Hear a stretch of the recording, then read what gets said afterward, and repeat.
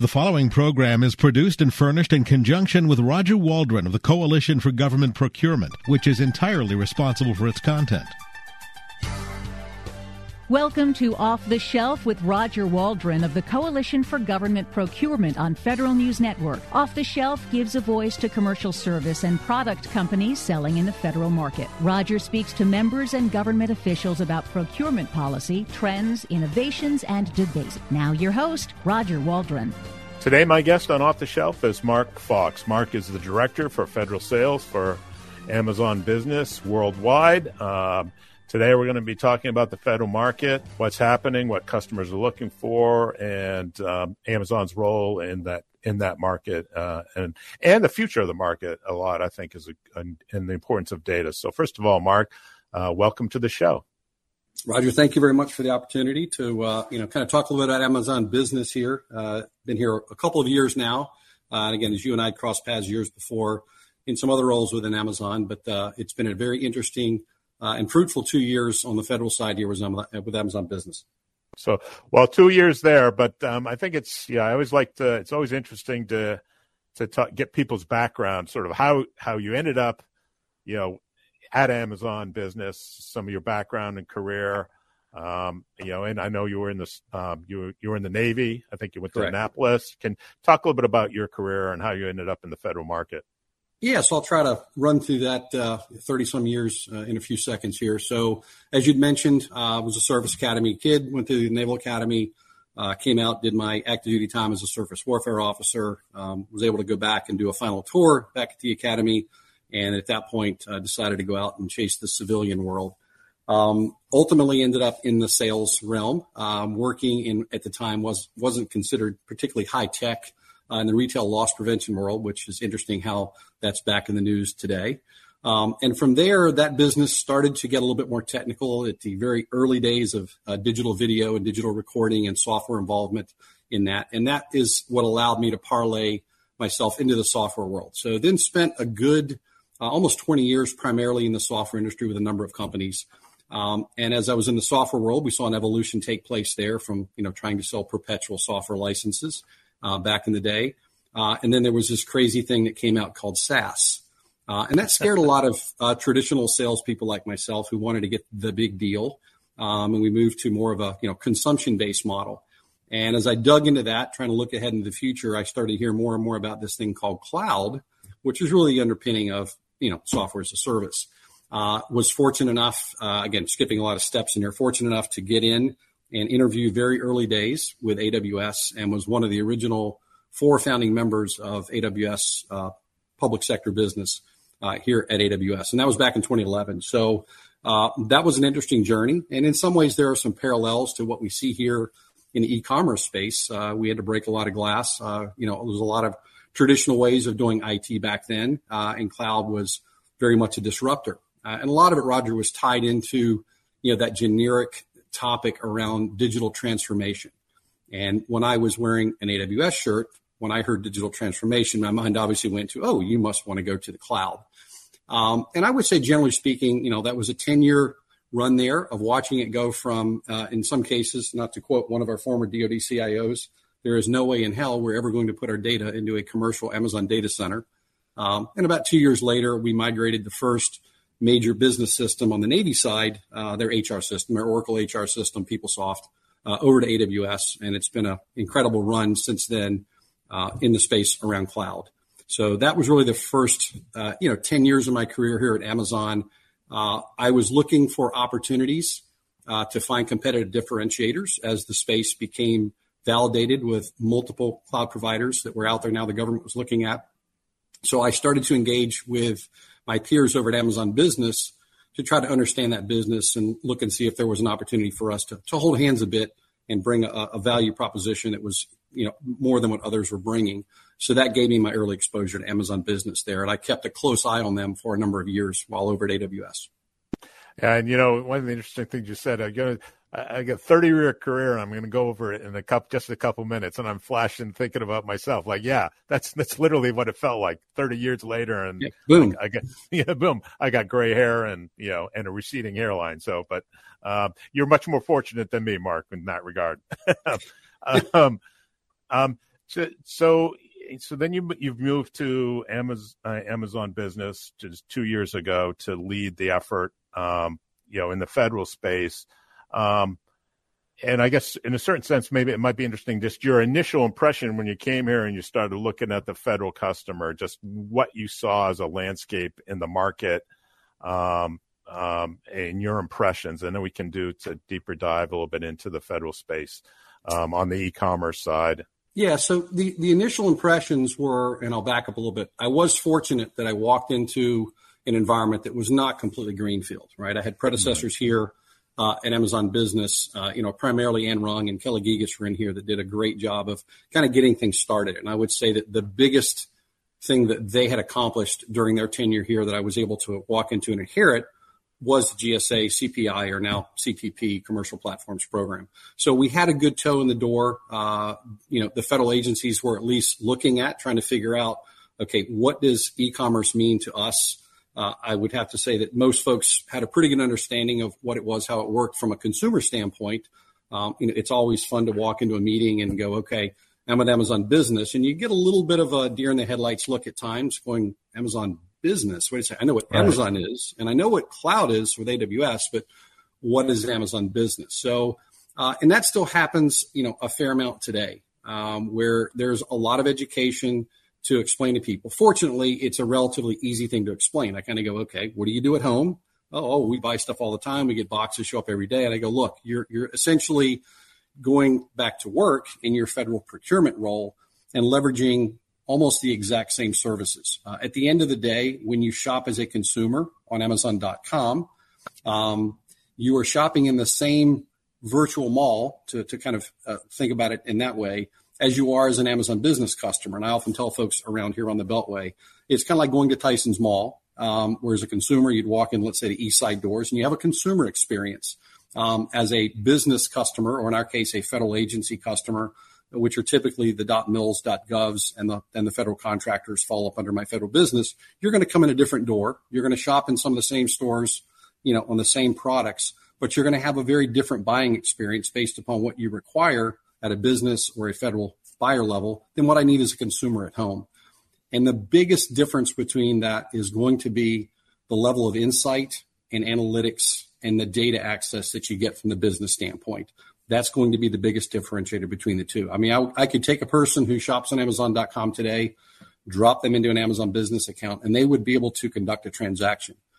They may not know all of the additional bells and whistles that they can do in terms of guiding their buying to be able to buy from sellers, whether that be Amazon directly or our third-party sellers. The ability to buy from whom they want to and whom they're allowed to buy from is going to be the biggest difference. But that data insight and the analytics is going to be probably the biggest differentiator, where every transaction that takes place in Amazon Business, and I would say it's probably similar in most of the e-commerce platforms that are out there, we capture about 70 data points for every transaction. So, we're in the past, and we're primarily still talking about business that's in the below MPT $10,000 per transaction realm. That's the swim lane that, for the most part, the government is dipping their toes in the water on. E-commerce is there. There are moves afoot to move beyond the micro-purchase threshold. Probably still within the P-card lane, there are FAR allowances that you can go up to, simplified acquisition threshold, $250K, and in certain situations even go above that, really on the credit card side. That's where the market is today. I see the future of this moving to e-commerce providers working in a subcontractor role, really a supplier to traditional primes. And over time, there may be a place for us to consider looking at certain types of contracts where we would act in a prime contracting role. Yeah, that's some interesting stuff there, Mark. And, we're almost up on the break. I got about 30 seconds. So I'm going to, but we can talk about that, the data analytics and how that supports a customer in the next segment, and also sort of the future where you see this going. Take a little bit deeper dive. Okay. Yes, sir. Okay, great. My guest today is Mark Fox. He is the Director of Federal Sales, Amazon Business Worldwide. I'm Roger Waldron, and you're listening to Off the Shelf on Federal News Network. Welcome back to Off the Shelf on Federal News Network. I'm Roger Waldron. My guest today is Mark Fox. Mark is the Director for Federal Sales at Amazon Business Worldwide. And Mark, first segment, towards the end there, It's really interesting. You mentioned that that Amazon collects through the e-commerce platform 70 data points with regard to transactions. And I know data is it's fundamentally important for everybody these days, right? In terms of understanding where purchasing patterns, what people are buying, all that sort of stuff. Can you talk a little bit about, that data service in a certain sense that you provide to customers, what the federal customers, asking you for, asking you to tailor to support their efforts, and using that data as a foundation for the service? Absolutely. Yeah. I mean, we're very fortunate in the fact that we at Amazon Business, Amazon.com, would be considered one of AWS's largest customers. So we're fortunate in the fact that we've got, the access to a significant amount of storage and computing there. So I'll put the little AWS plug in there. But it really is that data that is the differentiator between the consumer experience. And the data that's being captured is really used as a decision-making tool. As an example of how important it is, we've got there'll be a customer that's coming in here into the building today, one of our DoD customers, and the first thing we talked driving in this morning, my DoD lead, that they're going to demonstrate to them is the analytics, right? To show someone go in there and search for a computer mouse or a monitor, pretty straightforward. We've all kind of seen it and done it. We know what to sort of expect on the results set, but we'll start the demonstration showing them the data itself. And again, back to what does that data allow you to do? A lot of it is to, ensure you've got compliance. Right? So we talked about some of those data fields are going to be, what is the status of this particular seller? And when I say seller, there are really two flavors of sellers inside of Amazon. There is Amazon first party, where we sell, in many cases, our own products, our private label products, or we have gone out and acquired the products from large companies. I've got a Logitech mouse in front of me here. I'm sure we are a distributor. We've bought that product. We've put it into the fulfillment centers, and we become the distributor. That is the minority of our sales. And in particular in federal, the bulk of our sales are with our third-party sellers. It's well over 60%, I believe, through the latest CPP documentation, comes from those third-party sellers. And those third-party sellers oftentimes will be women-owned, veteran-owned, Black-owned business, service-disabled, hub zone, et cetera. And that information is captured in our fields that are searchable, and in fact gives the buyers the ability to prioritize certain things. So their ability to prioritize the data that's in there and guide their buying will include things, for example, in the world we operate in federal right now, pretty much all the customers will incorporate Section 889 compliance as a requirement / preference for what they're going to buy. Regardless of what it is, we could have a deeper discussion around 889 and is it right or wrong in the way it's going about the business. The fact is that whether they're buying a true piece of electronics today, and we make sure that they are not buying from Huawei or Hikvision, et cetera, those banned 5CT companies, or it could be something as simple as a ream of paper. Today, most of the agencies will even require an 889 attestation for that. We are fortunate along those lines of compliance that we've got a direct integration into SAM.gov. So we actually inherit all of their SAM credentials, which may be their status as a veteran-owned, women-owned, et cetera. But it will also include their 889 attestation that they've done within SAM as well. So really compliance, much like Roger back in the days on the cloud side, you got to talk to me about FedRAMP low, moderate, high, or DoD SOP on the cloud side. We've got our whole set of compliance regimes here, on the purchasing side that we have to deal with along with the FAR. And just to follow up on that, and I guess, there might be unique sort of requirements from that perspective, depending on who the federal customer is. Is that something that you work into, how, like if it's the Navy who's using or DHS or someone, they may have some unique requirements either around compliance or what they want their folks to be buying via, your platform. Is that tailor that kind of thing?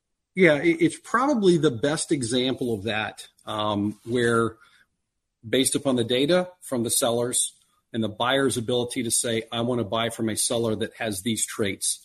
The Air Force has a good example there of a program that many folks have heard about here. It's called the Air Force First Look. And when General Holt was on active duty, he implemented the program that said, look, we have diminished the sellers that are outside of your traditional military bases. I remember my old Navy days. You drive down Mayport Road in Jacksonville, and there was, Bob's Lumber Company and Gene's Electrical Supply Company. A lot of those businesses are gone now, in many cases impacted, by a number of factors. And, General Holt's statements were, you in the e-commerce world now have the ability to make these companies more viable and bring them back again. So what they did for the Air Force is they have drawn effectively a 50-mile, I believe it's 50-mile radius, 25 or 50, but I believe it's 50-mile radius around every base. And if there is a seller, a third-party seller that is selling a product that is compliant that the Air Force can buy, they will prefer that. So if I'm a buyer at Wright-Patterson and I find a seller with a product that I want to get that's outside of MacDill, that's okay. It's still outside of the 50 miles of the base. They're driving their dollars into that local community. So it really gives the buying community that ability to direct their dollars, whether it's a geographic-based thing, whether it's a particular seller demographics that they want to go to, they have the ability to do that. Yeah, and I remember General Holt, talking to him about that approach and actually focus on the local businesses. Because to the point you're making, I grew up near Loring Air Force Base up in Maine, and lots of, and it's a long time ago, so there were lots of local businesses, not so much anymore. So another aspect I'm interested about the data collection is just in terms of reporting to the agencies on their use and the use of that, just whether it's the ability to provide information on buying patterns, how much they're using it could help them make buying decisions about where to go next or how they want to approach utilizing your platform or other approaches to doing their procurement. Is that something in terms of the data that you're collecting that you're seeing customers ask you for? Yeah, I mean, at the end of it, it is their data, right? We're obviously collecting it, making it accessible to them. That's out there. And that's what we're typically seeing being done now is a little bit of a, wow, I didn't know that I had that much information, because you think of how the P-card program had been in the past, again, a little bit of a wild, wild west. And the hope here from us in this industry is that there's a realization that there's a level of detail that's available, even down here at the P-card below MPT, that they're only used to getting, typically in maybe a Cat 1A type of program that you're really capturing that information. You've got different types of financial systems to support it, and you can get that there. Again, the hope and desire is that obviously the usage of the P card with this level of clarity and data and reporting that is available to them to plug into systems like FPDS, if they so desire. Roger, let me take this, as a chance to sort of focus on an opportunity around the small business. It's a lot of information was laid out in the recent GAO CPP report that broke out that there was a significant portion of the orders were from third parties. The bulk of those are small businesses. But we've now got an opportunity here to really look at how do we get recognition for small business spend below the micro purchase threshold. Again, I would send folks back to look at the GAO report. There's some really good recommendations that have been made in there, but there's going to have to be ways to simplify this down so that reporting is made very simple because of just the volume of transactions that happen below MPT. But I think it is a great opportunity for the agencies to hit these goals that are going to continue to increase. These e-market, e-commerce online stores that are working through CPP have all got, as part of the requirements, the ability to report that level of detail that's necessary there. I mean, for example, we capture some 60 to 70 data fields off of every transaction that gives you the details to be able to report, and they have the analytics offer there as well. So in that regard, Mark, with all that information, it does sound like a great opportunity for the government to actually get greater insight and transparency on actually how well it's doing with small business. Yeah, I mean, I think the good part here, going back to the report itself, is looking at the feedback that came from some of the agencies, VA in particular. Phil Christie talked about, they all have that same desire to get credit for this spend, and everybody seems very supportive. It's now down to the devil's in the details of finding a mechanism so that the government is capable to accept that data and report it, and they get credit for it. Mark, we're up at the end of the segment. When we come back, I want to continue our discussion of data and digital transformation and just what you're seeing. And I also want to get your take a little bit too, as part of this, it seems to me, to leverage data, everybody's always got to, mention artificial intelligence or machine learning and the roles those play in it. Like you can't can't talk about anything these days without mentioning those, right? At Right. the end of the day. So when we come back, we'll discuss that a little bit. My guest today is Mark Fox. He's the director for federal sales at Amazon Business Worldwide. I'm Roger Waldron. You're listening to Off the Shelf on Federal News Network. Welcome back to Off the Shelf on Federal News Network. I'm Roger Waldron. My guest today is Mark Fox. Mark is the director for federal sales at Amazon Business Worldwide. And, we spent a lot of the last segment, Mark, talking about data and the importance of data and the information and how customers are using it, how much of that information can assist in decision making. And one of the things I wanted to, because obviously everybody's talking about artificial intelligence and machine learning, and you hear a lot about it in the context of the procurement system, and government folks talking about how AI and ML could help improve the procurement process. Can you talk a little bit about where you see that and the role it plays in your support of the customer? Absolutely. Yeah. I mean, we cannot have a conversation today without talking about AI and ML. And it is incorporated. It's one of the things that, I'll go back maybe 5 years on the AWS side, Roger, where when Andy Jassy came out to all of us internally and effectively said, you will all incorporate AI and ML into every part of the business that you're operating in, whether you're in a sales role, a software development role, whatever it may be, you will incorporate and find out where and how AI and ML will impact your job. Flash forward, now you're seeing broad use, widespread use. Just the last 6 months, it's been incredible. Amazon across the board has been fairly engaged in utilizing AI and ML internally. Much like many things that we do, we will take a capability, a product or a service, use it internally for our own good, look at it, then you get to the point where you go, this is something that will probably be good to externalize out to the market, kind of how AWS came about. And in many ways, that was how AB came about, Amazon Business. As there was a demand signal, we saw more than consumers using Amazon.com, and thus became Amazon Business. A real world example of where machine learning is being used today, and it's something, Roger, that if you ever get a chance, and it's a bit of an open invite for some of you folks at CGP and others, to come and visit an Amazon fulfillment center and to watch what these 1 million+ square foot facilities do in terms of comparing it to a traditional warehouse fulfillment center where products come in and products go out. And typically the products come in and there is a shelf for a widget A, and they go on the shelf for widget A. And there's another shelf for widget Bs, and they all get put in their nice pre-designated spots. The most amazing thing that you'll see when you come into these fulfillment centers is there are not traditional shelves. They are mobile shelves that are moved around by robots. The products, when they are put into the shelf, when they are stowed, they are put all over the floor at random. And if you think about it, you go, well, wow, that's kind of crazy. Wouldn't you put the pencils on the pencil shelf? And when you get a pencil order, someone goes over there and gets them? And the answer is no. The back-end systems have the intelligence to know where every product is down to an ichi, in its unique location. Everywhere on that 1 million square foot, the products are scattered at random because orders come in at random. So you go, okay, well, that's starting to make sense. And then the traditional people that would stow products, again, they don't go out onto a floor. The shelves come to them, and the inverse happens when the products are picked. The shelves come to them. Where's the AI ML role in all of this? It determines what is the most optimal place. So that product, you are told when you stow it where it's going to go, or it's kind of predetermined, again, because the shelf comes to you. So that's all driven by what is the customer demand? It's data. Which particular products at a given location, at a given time of the day, all those products are moved around based upon massive machine learning models.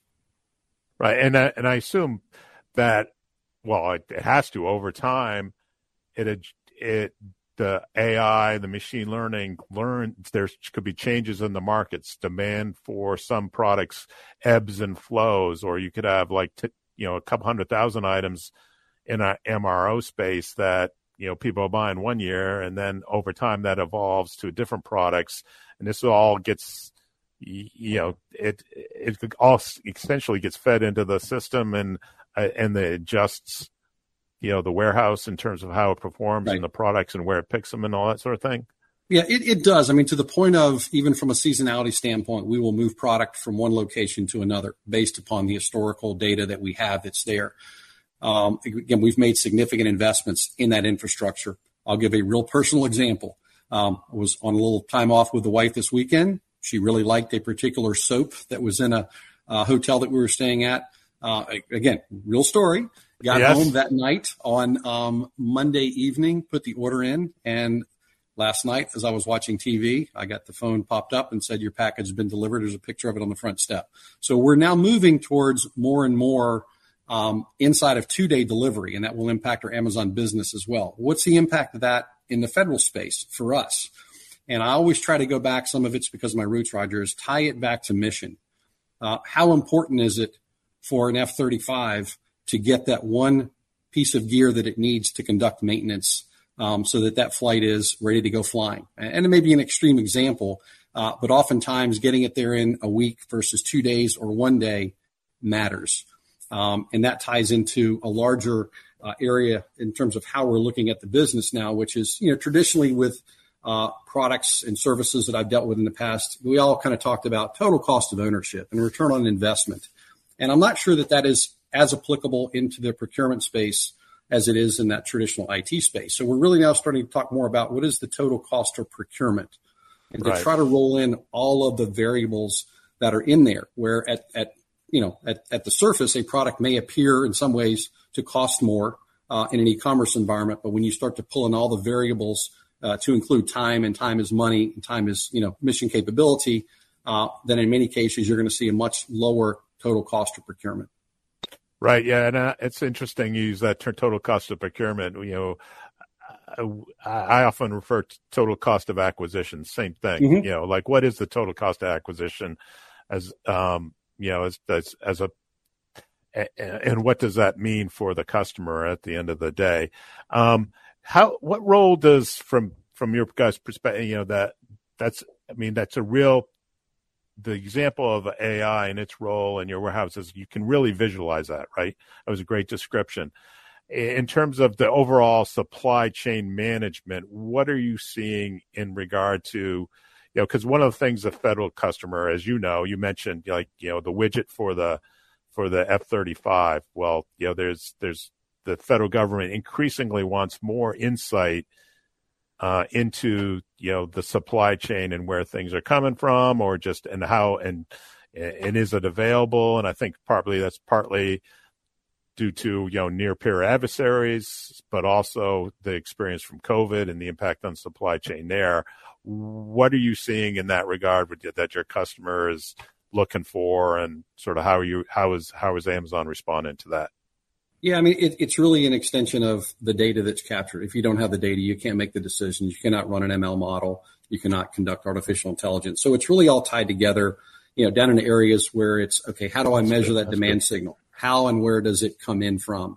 How do I do forecasting? Things like that. And again, much as we've seen in similar ways in the past, a lot of times we will build up a capability internally, look at it and go, you know what, this is something that would be good to externally face. And an example here of, again, working together with my peers over on the cloud side is they've now done the early initial release of what they call a supply chain service on the AWS side. And again, you can look at it and go, this is probably a lot of the same type of tools that Amazon uses internally, which it is. And again, you're getting into an area where you're using data lakes to take all of the data across multiple sources, existing ERP-like systems, other financial systems tied into the procurement systems, to be able to give you that full, 360 view that we've all talked about in terms of Panacea in the years past. We had the data, but we didn't have the means and the mechanism to pull it together, to get the insight out of it and to get the predictability out of it that we can now do, leveraging both the web and e-commerce environments like Amazon Business. Yeah, and you know what? Right, that's a good place where we to stop, and then the last segment we can, sort of continue to look to the future, where things are heading, some of the opportunities, and in the supply chain, where with regard to whether they're prime contractors or other aspects of logistics that you're looking at. My guest today is Mark Fox. He is the Director for Federal Sales at Amazon Business Worldwide. I'm Roger Waldron, and you're listening to Off the Shelf on Federal News Network.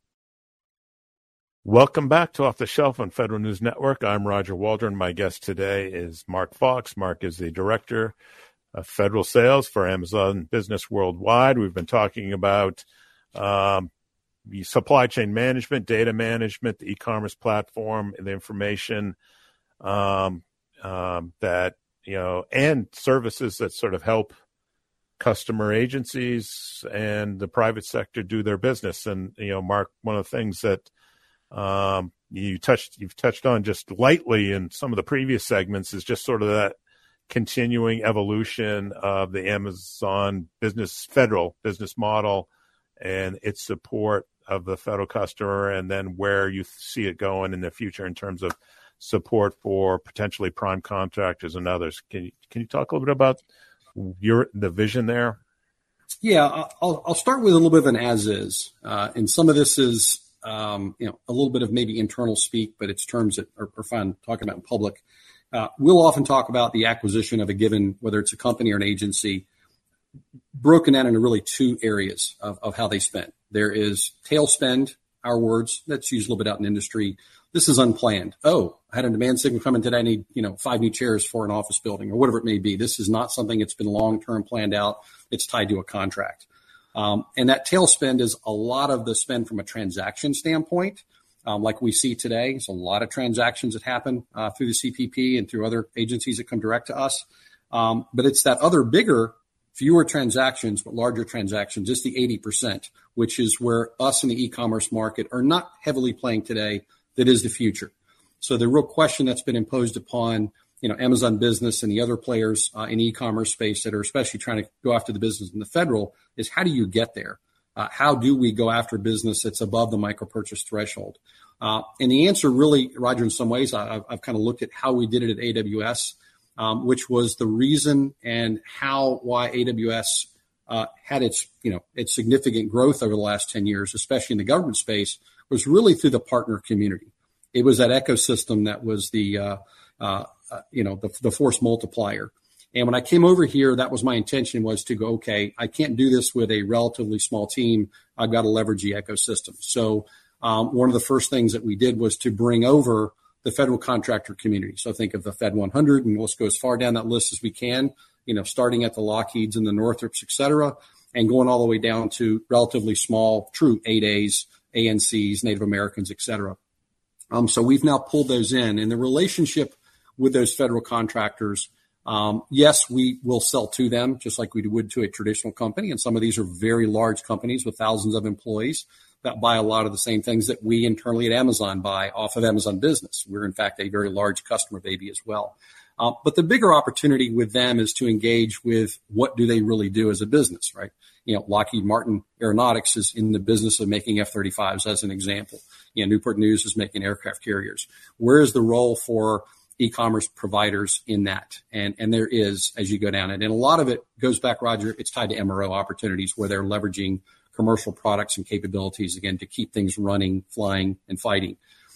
So that's a big part of it. But how do we engage with them? And the typical model is going to be we would not prime these general types of contracts. I'm not going to, at least Amazon, I don't think we're ready to build an aircraft carrier yet.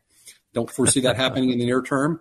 But to take that example, if you go down to Newport News, there's a lot of product that the shipbuilders need in the course of building their ships that we would sell. So in that case, we would look to act in some sort of a subcontracting partnering role as a supplier, again, with the intention of supplying everything, let's say, to the left of a particular dollar figure, or anything that fits a particular category of traditionally being commercial open market type product. So I see that as being a big part of the future, is leveraging that partner ecosystem. And it's a different value proposition than AWS had, which was really about them putting their people onto work at an hourly rate to implement a large IT system that was running in the cloud. Here, the value proposition is a little bit different to those providers, which, again, it's about them focusing their limited resources and capabilities on what do they do best. And again, we kind of talked about the things that are in our sweet spot. And it's using, again, I'll say it again, that sort of undifferentiated heavy lifting. Let us take care of those things that we can do best, can deliver faster at a lower cost. And again, at a last minute notice, better than they would typically be able to do. Right. And so a couple questions. First of all, like one of the things you mentioned is I think that Amazon is a big, customer of Amazon Business, right? Correct. So, presumably, as you mentioned, like with AWS, and things that you've done, you're learning from your own utilization of the tool to enhance the capabilities when you're going out to, outside customers. Yeah, and Roger, as I mentioned, Amazon itself, very large corporation, is also an Amazon Business customer. And we have to compete for that business. But here sitting in front of me in the office today is an example of the types of things that we buy and compete for. So sitting in front of me here is a traditional hand sanitizer. On every desktop, on every conference room, you've got, some cleaning wipes that are here. You've got tissues that are here, a box of pens that are here. And this is set up across every one of the hundreds, if not thousands of offices and conference rooms across the Amazon ecosystem that we have to compete for, that actually shows up in our e-procurement solution that we use as a punch out into Amazon Business. And there are other competitors, oddly enough, that are in there that we could go to as well. But that's one example of how we internally utilize Amazon Business as a supplier for Amazon itself.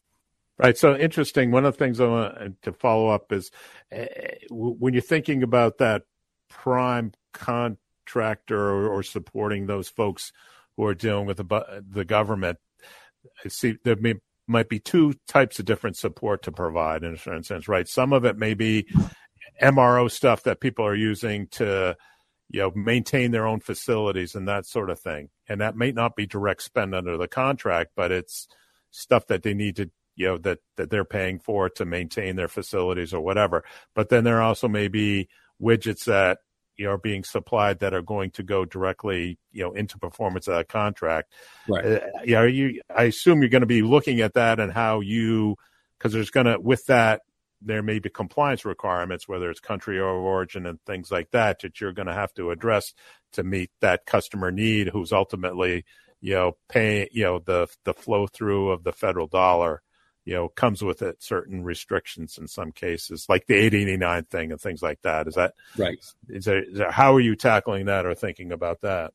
Yeah, I mean, again, I'll give an example on a couple of those areas that tie back to compliance. And really it goes to the desire that the feds have had for a long time, which is to be as audit ready as possible. Right. And I think we can be a contributor in that audit ready component. So you can take that entire tail spend, as much of it that we're touching, and you probably got more information to feed into a clean audit as you would of anything, even at the top levels.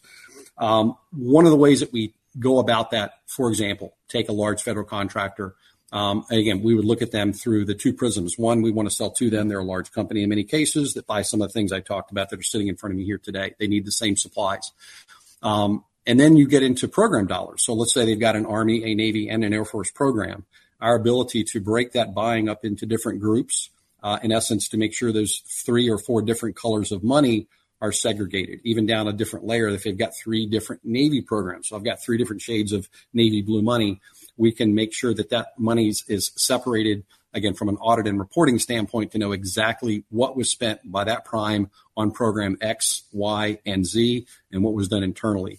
And the ability for all of that to be rolled up to the top level to show what was our total spend, which may impact that contractor's ability to, for example, get rebates. There is a rebate program in Amazon, much like the P-Card program has, that as you reach certain thresholds, then you do get some rebates back. All right. So interesting. And, actually, Mark, we've got about a minute left, and I wanted to give you just one last sort of question. And then just overall, we spent a lot of time this segment talking about supporting, contractors, other folks in the private sector. Do you have a sense, or where do you see e-commerce in the federal space evolving? We've had the pilot that's been in place. GSA is going on to the next iteration of the commercial platforms, and that's in the midst of procurement. So I know you can't really address that directly, but how do you see the e-commerce evolving? It seems to me that the data management, the machine learning, AI there's lots of potential there moving forward to support the customer in many different ways we haven't even really figured out yet. Just the federal space is always going to be behind the private sector and just trying to figure out how to leverage certain practices. Yeah, I think, what I suspect that we're going to see, and I won't get into too many specifics around the CPP, it may surprise some people that we are very supportive of that program growing and adding more e-commerce platforms to it. It's sort of to go back to my Navy roots, it's a rising tide that I think will be good for all of us in the e-commerce space. It obviously needs to be good for the government to be able to do that. And to some degree, it is gravity. Just like we've seen in the commercial space, the adoption of e-commerce to some degrees, can be controlled, and it should be, and compliance should be applied to it, but it's going to naturally grow. And I suspect if we came back here in 5 years and redid this interview, we would be talking about a very different, much more involved, usage of e-commerce across the federal marketplace in a way that it has to prove that it is saving money for obvious reasons. It is allowing the distribution of the government funds to the places that they want those monies to go, to do it in a compliant manner. And at the end of the day, to have a positive impact on mission. And if we can do all those things, it's an opportunity to really have, what you don't get often in life, which is a win, win, win across the board. It's a win for, the federal government, the taxpayers. It's a win for us as a business. And it's a win for our partners that are in there as well. So you don't get that opportunity often. And I think this is an area that we will have a chance to do so. And I believe that CPP will look back again in 5 or 10 years and go, that was the starting point that got it going. So, again, Roger, thank you for the time. Mark, thanks for joining me on the show. My guest today has been Mark Fox. Mark is the Director of Federal Sales at Amazon Business Worldwide. I'm Roger Waldron. You've been listening to Off the Shelf on Federal News Network. You've been listening to Off the Shelf with Roger Waldron of the Coalition for Government Procurement on Federal News Network. Tune in Tuesday mornings at 11 or subscribe to this show on iTunes or Podcast One.